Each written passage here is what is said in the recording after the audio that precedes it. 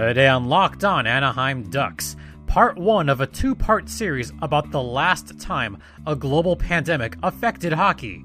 Join me on today's Locked On Anaheim Ducks, part of the Locked On Podcast Network, your team every day. Good morning, everyone. It's Wednesday. It's the day after St. Patrick's Day. Hopefully you all are still safe out there and doing your part in preventing the spread of COVID-19, or more commonly known as the coronavirus. First off, I want to sincerely apologize for the lack of a show yesterday. Suffice it to say, real life stuff happens, and I wanted the best possible show for this two-part series. And folks, I want to share with you all a story about the Spanish flu that affected the NHL Stanley Cup Finals. But before we take a very deep dive into that story, I want to remind you that you can hear this podcast or any of the other shows on the Locked On Podcast Network via Apple Podcast, Google Podcast, Spotify, or Stitcher. Also, make sure to rate, comment, and most of all, subscribe if you haven't already. And it's important to subscribe because there will be a second part to this tomorrow, so make sure to check that out. Also, check us out on the socials at LO_Ducks or follow me personally at StimpyJD. I know there has not been a lot of content recently.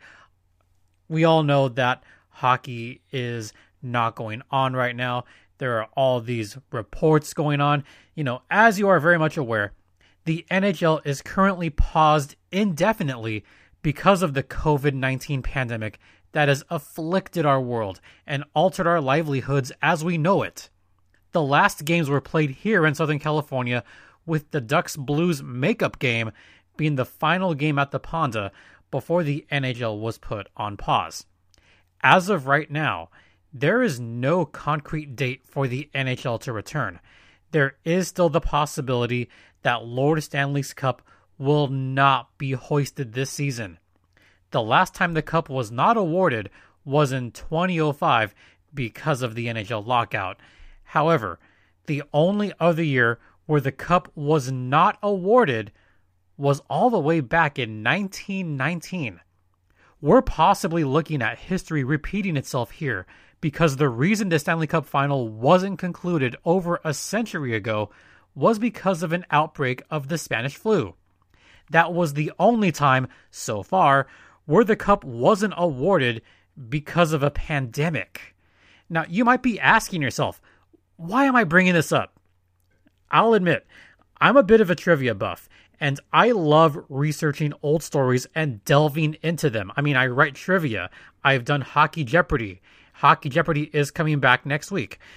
Plus, with the additional time given to look up as much information as possible, and the ever-growing possibility that this year could be the second such occurrence, I thought I'd take a very deep dive into the circumstances surrounding the 1919 hockey season, the Spanish flu pandemic itself, and the effects it had on that unfortunate cup final where the hockey world lost one of its early pioneers.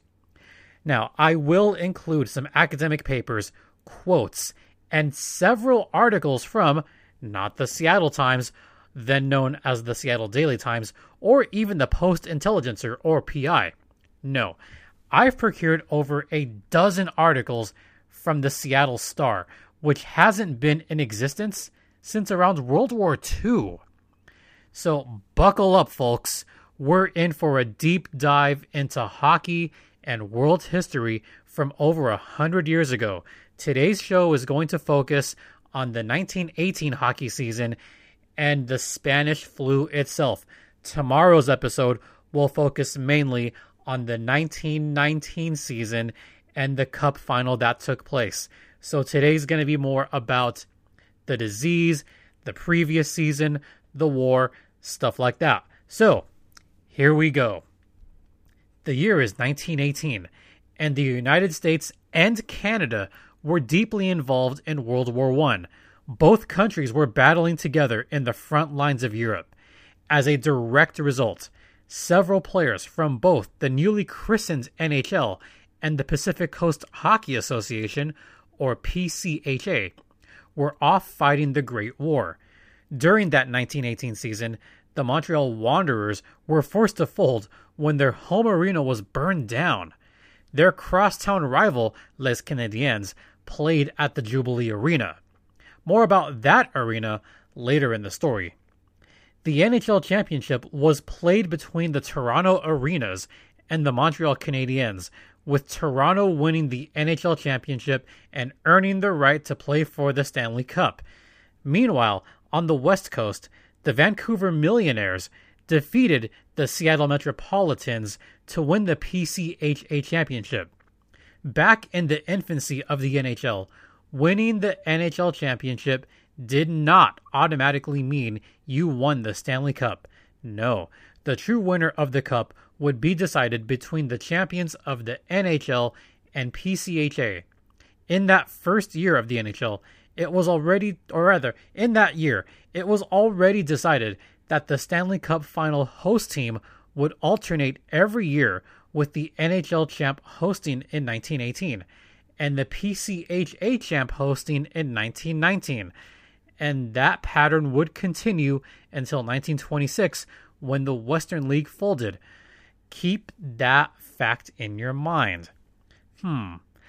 Well, of course Toronto would host the Stanley Cup final in the first year of the NHL in 1918, because, of course, Toronto. Oh, one other major advantage I should point out. The home team would play by their league rules for games 1, 3, and 5, while the visiting team would play by their rules for games 2 and 4. So this would be a best-of-5 series. The first team to win 3 games would win Lord Stanley's Cup.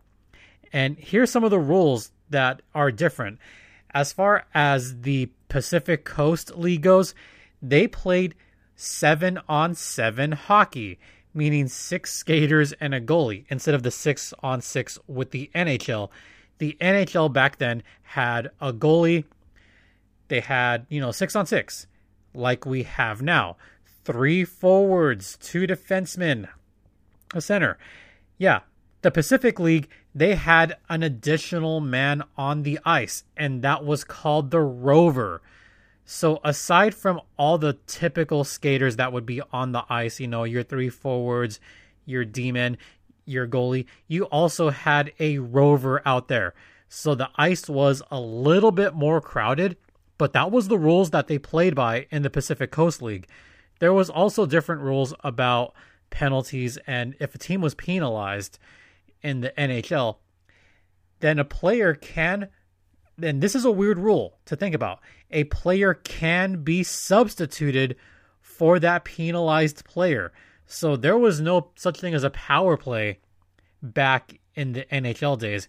The Pacific League had such a rule.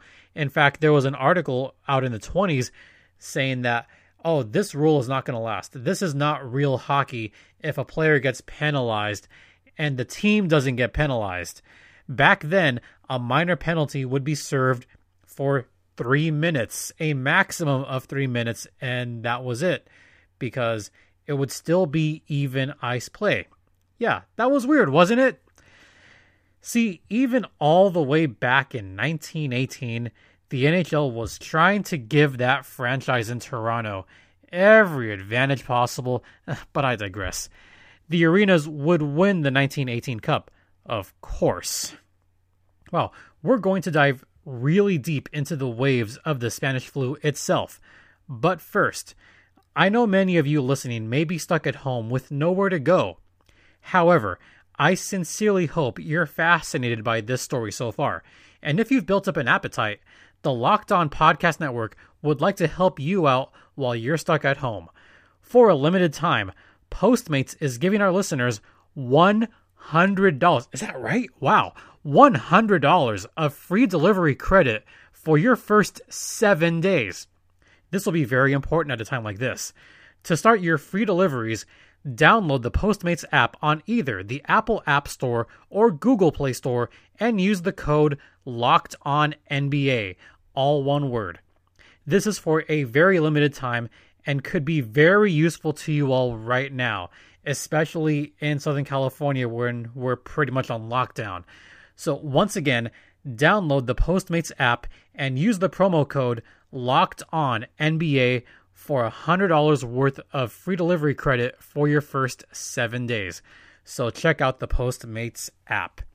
And after the first intermission, we're going to talk less about hockey, more about the Spanish flu itself. Stay locked in.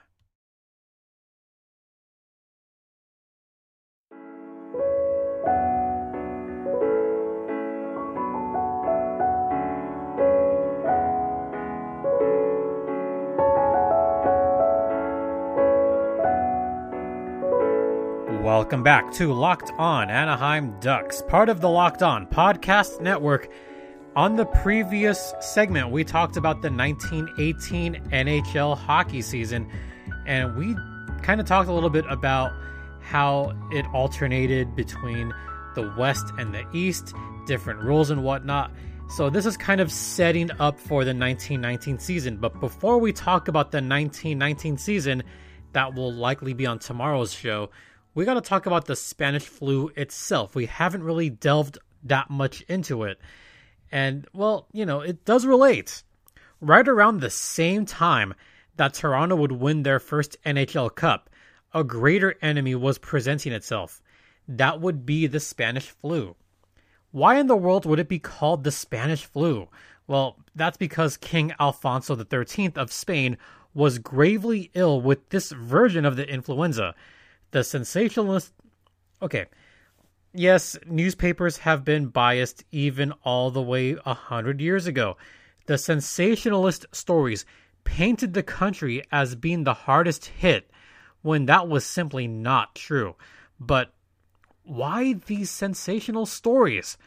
The initial reports of this influenza was shrouded in secrecy, and around March of 1918, when the Cup final was taking place, hundreds of men at Fort Riley, Kansas, came back sick, and it began to expand past Fort Riley. In fact, here's an article from Metabiota about that fateful virus. So this is quoting from Metabiota, which you can find online at metabiota.com. So here's what the article says. Quote, "The spark site for the 1918 influenza pandemic has been a topic of extensive debate, and there are many conflicting hypotheses about the virus's geographic origin. The name Spanish flu appears to be a misnomer, that's for sure." And it goes on to say that it was first observed in the U.S. among military recruits reporting for duty at Fort Riley, Kansas. Under that hypothesis, recruits from throughout the surrounding rural areas likely brought the virus to Fort Riley in the winter of 1918 towards the end of World War I. And over the next month, the virus spread to other army camps, ultimately causing over 11,000 hospitalizations. Soon after, the virus began making its way across the Atlantic along with U.S. soldiers. End quote. Yeah, it's kind of interesting how it can start in one place and then end up in a completely different place. And by the way, that was only the first wave. Few noticed the epidemic in the midst of the war. Woodrow Wilson, the president at the time, had just given his 14-point address. There was virtually no response or even acknowledgement to the epidemics in March and April in the military camps. It was unfortunate that no steps were taken to prepare for the usual recrudescence of the virulent influenza strain in the winter. Yeah, not many steps. The lack of action was later criticized when the epidemic could not be ignored in the winter of 1918, and this is according to a December 1918 article from the British Medical Journal. So there it is. That's part of the research there. Soon, the virus hit New York City with new cases occurring every day. According to a 1997 Stanford article by Molly Billings, and I'm going to quote here, quote, "In the fall of 1918, The Great War in Europe was winding down and peace was on the horizon. The Americans had joined in the fight, bringing the Allies closer to victory against the Germans.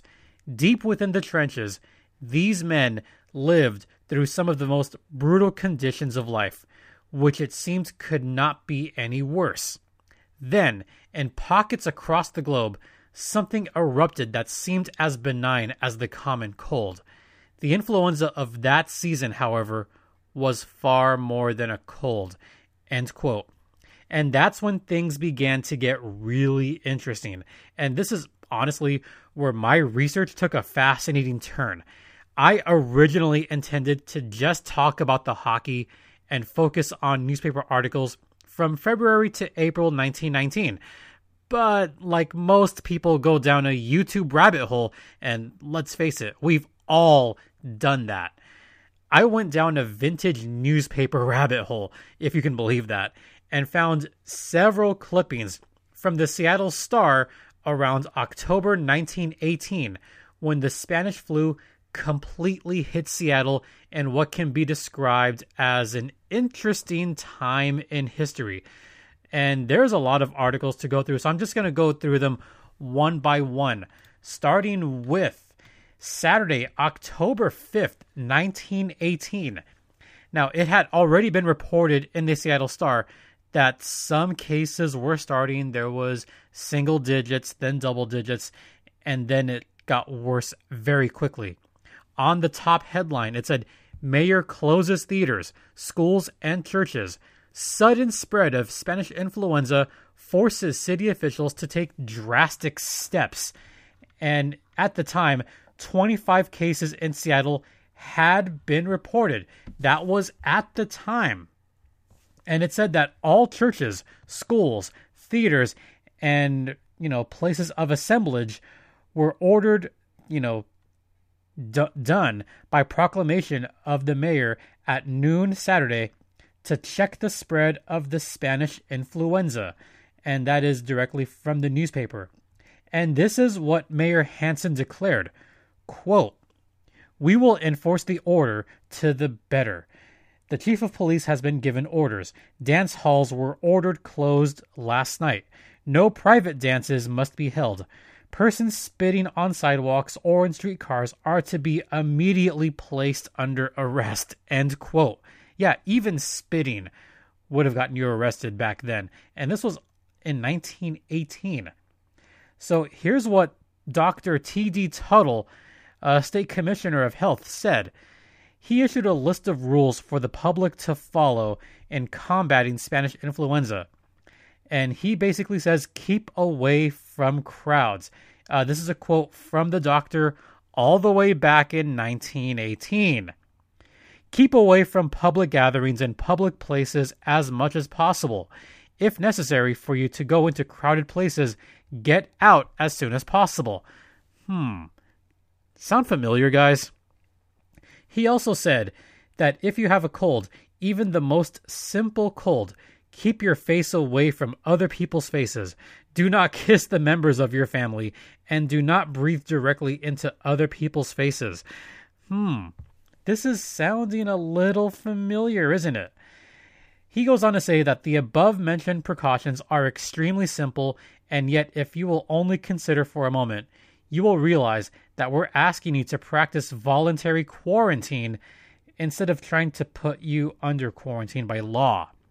We're asking you as a patriotic service, wow, they actually use the phrase patriotic service, to actually go into quarantine and stay there until all danger of spreading the disease is paused. So that was from that first article. Then it got a little bit worse. That was just Saturday, October 5th.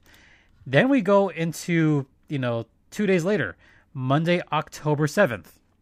Then it said right on the top, 8 die here of, quote, flu in 24 hours. Yeah, 8 people died right away.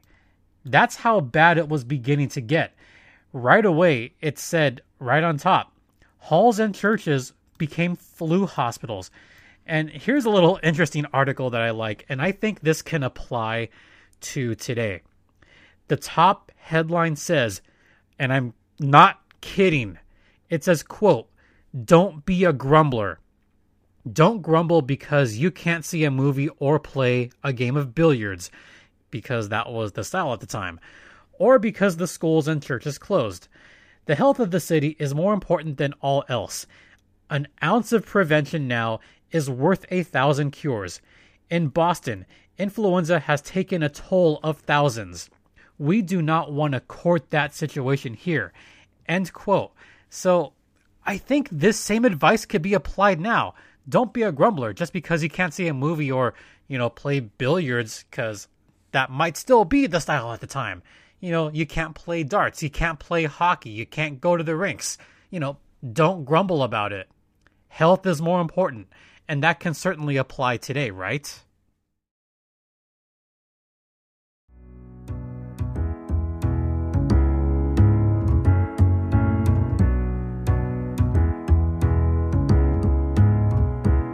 So I put out an article on Twitter this morning, and this was an article from the Seattle Star on Tuesday, October 8th. I kid you not.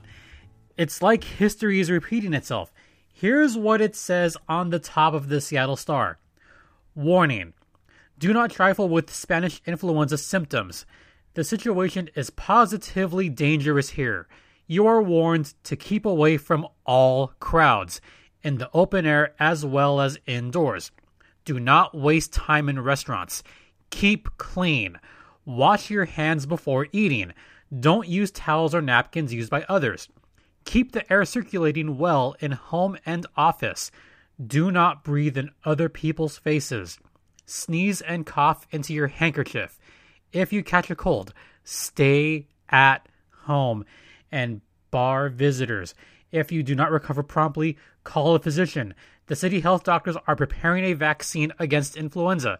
It will probably be ready for distribution late today or tomorrow. It cannot harm you, and if your doctor prescribes it, take it. If you are spending your vacation here, leave at once. Help relieve the congestion. And that same day, it says that 5 more die of the flu in the last 24 hours. 90 more are sick. But there was a glimmer of hope. It says on top, vaccination possible soon. Vaccination against influenza will be possible throughout the city within the next 24 hours. So you mean to tell me that right now in 2020, it's taking so long to get a vaccine, to get testing, and they got it done fairly quickly somewhat quickly back then. Could have been a little bit faster, but they got it done pretty well, I think. And then looking at the following day, on Wednesday, they continued with what they were doing. And this is October 9th. The quote flu grips 984 Seattle victims. And they reported 369 new cases. However, there was hope because right on the top, it said, no new civilian deaths. Many are vaccinated. They did a pretty good job getting the vaccinations out fairly quickly. In fact, it says, quote, thousands of civilians were being vaccinated against Spanish influenza Wednesday. Enough anti-influenza fluid for vaccination had been prepared Wednesday to supply all physicians who applied for it and to continue the vaccination of thousands of shipyard workers. End quote. So they were treated pretty promptly, pretty quickly. Then we go on to another newspaper article. Like I said, I really went down a rabbit hole here. The following day, Thursday, October 10th, it says what to do if you have Spanish influenza. And this is by the National Conference of Army, Navy, and Civilian Doctors. It has 10 steps here. It says if you get a cold, go to bed, keep warm, keep away from other people, use individual basins, knives, forks, spoons. In other words, don't share your utensils. In every case, go to bed at once under the care of a physician. Do not cough or sneeze except when a mask or handkerchief is held before the face. Keep warm. The great danger is from pneumonia. This is very familiar. This is sounding so familiar to what we're being told basically in 2020, 102 years later. we're hearing pretty much the same freaking thing. And on that Thursday, it said 1,288 flu cases in Seattle alone were reported. And there is something a little bit interesting, a little important that I want to read to you all. And that's from the same issue of the newspaper. It says, this will take weeks to banish, quote, flu. And here's a quote. We're doing our best to check the Spanish influenza epidemic and meeting with much success, but we have a virulent contagion in our midst that it will require weeks to banish. We must not, under any condition, slacken effort. Every individual should do his or her share to see that the influenza is restricted, adhering strictly to sanitation and the prescribed preventive methods released by the health department. There is no let-up in the situation yet, end quote. And this is from the Seattle City Health Commissioner, Dr. J.S. McBride. So at the time, they were trying to do their best to curb this, spread of disease, which is smart. This is what is exactly going on right now in our state of California. Everyone is ordered to stay indoors. We're essentially in a lockdown. Don't slacken your efforts. Guard against the spread, which is what they were being told all the way back then. And then the following day, Friday, October 11th, a whole thing on top. It says how to keep from getting influenza. And these are pretty much the same things we're hearing nowadays. Avoid contact with other people as far as possible. Avoid crowds indoors, in streetcars. We haven't had a streetcar in a long time. Theaters, motion picture houses, which are different from theaters, and other places of public assemblage. Yeah, interesting. They tell that to us now. Avoid persons suffering from colds. Avoid chilling of body. Keep the temperature keep it between 65 and 72. Sleep and work in clean, fresh air. Keep your hands clean. Keep them out of your mouth. Wash your hands, yada, yada, yada. Pretty much what we're being told now. And even on that Friday, they were still covering this story. It said 10 more die of flu in 24 hours in the city. So people were still dying from this. And they even still talked about this the following week, that there were even more deaths. It kept going. And it spilled over into the hockey world because on October 13th, 1918, it would have a player succumb. Hamby Shore, also known as Samuel Hamilton Shore of the Ottawa Sens, he passed away from the Spanish influenza at the age of only 32 years old. So he's one of those younger guys that succumbed to the Spanish flu. And this would be the start of something really terrible here. And then the Seattle Star stopped reporting on the Spanish flu despite the fact that it was still spreading. But why was that? Well, a minor event called the Great War or World War I, you may have heard of it, it was nearing its end, and talks of the Huns surrendering dominated the headlines. Then more battles were happening, which led to more peace talks happening. This all culminated with the invasion of Austria until finally, war is over. President Woodrow Wilson talked to Congress on an armistice terms, and he said, quote, holiday is proclaimed on November 11th, 1918. Yeah, I'd say that's a good reason to not report anything on the still spreading Spanish flu. However, the deadlier second wave was about to begin because all the troops were coming home. And I think that is a great spoiler. Well, not a spoiler, but that is a great cliffhanger to end on today's episode.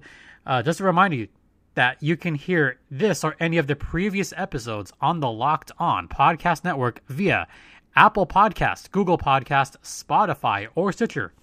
Also, please make sure to follow along at LO_Ducks. Follow the show on Twitter or follow me on Twitter at StimpyJD. Make sure to rate, comment, most of all, subscribe. This was part 1. Part 2 will come tomorrow, and part 2 we'll focus more on the hockey. We're still going to focus a little bit about the flu itself, talk about the second wave and how that all relates to what happened in the 1918-1919 NHL season. It does all relate, and it circles back, trust me. And really, I just want to say thank you all for listening. I hope you all, take a lesson from this and just really think about, the history is possibly repeating itself. Think about what these newspaper articles said 100 plus years ago. History's repeating, folks. So let's remain vigilant, wash your hands, keep clean, and, just do your best to prevent the spread of COVID-19. Just like people were diligent for a while preventing the spread of the Spanish influenza. So let's just be careful. And I will end by saying, for Locked On Anaheim Ducks, I'm Jason JD Hernandez saying have a great rest of the day and wash your hands and stay safe, Anaheim.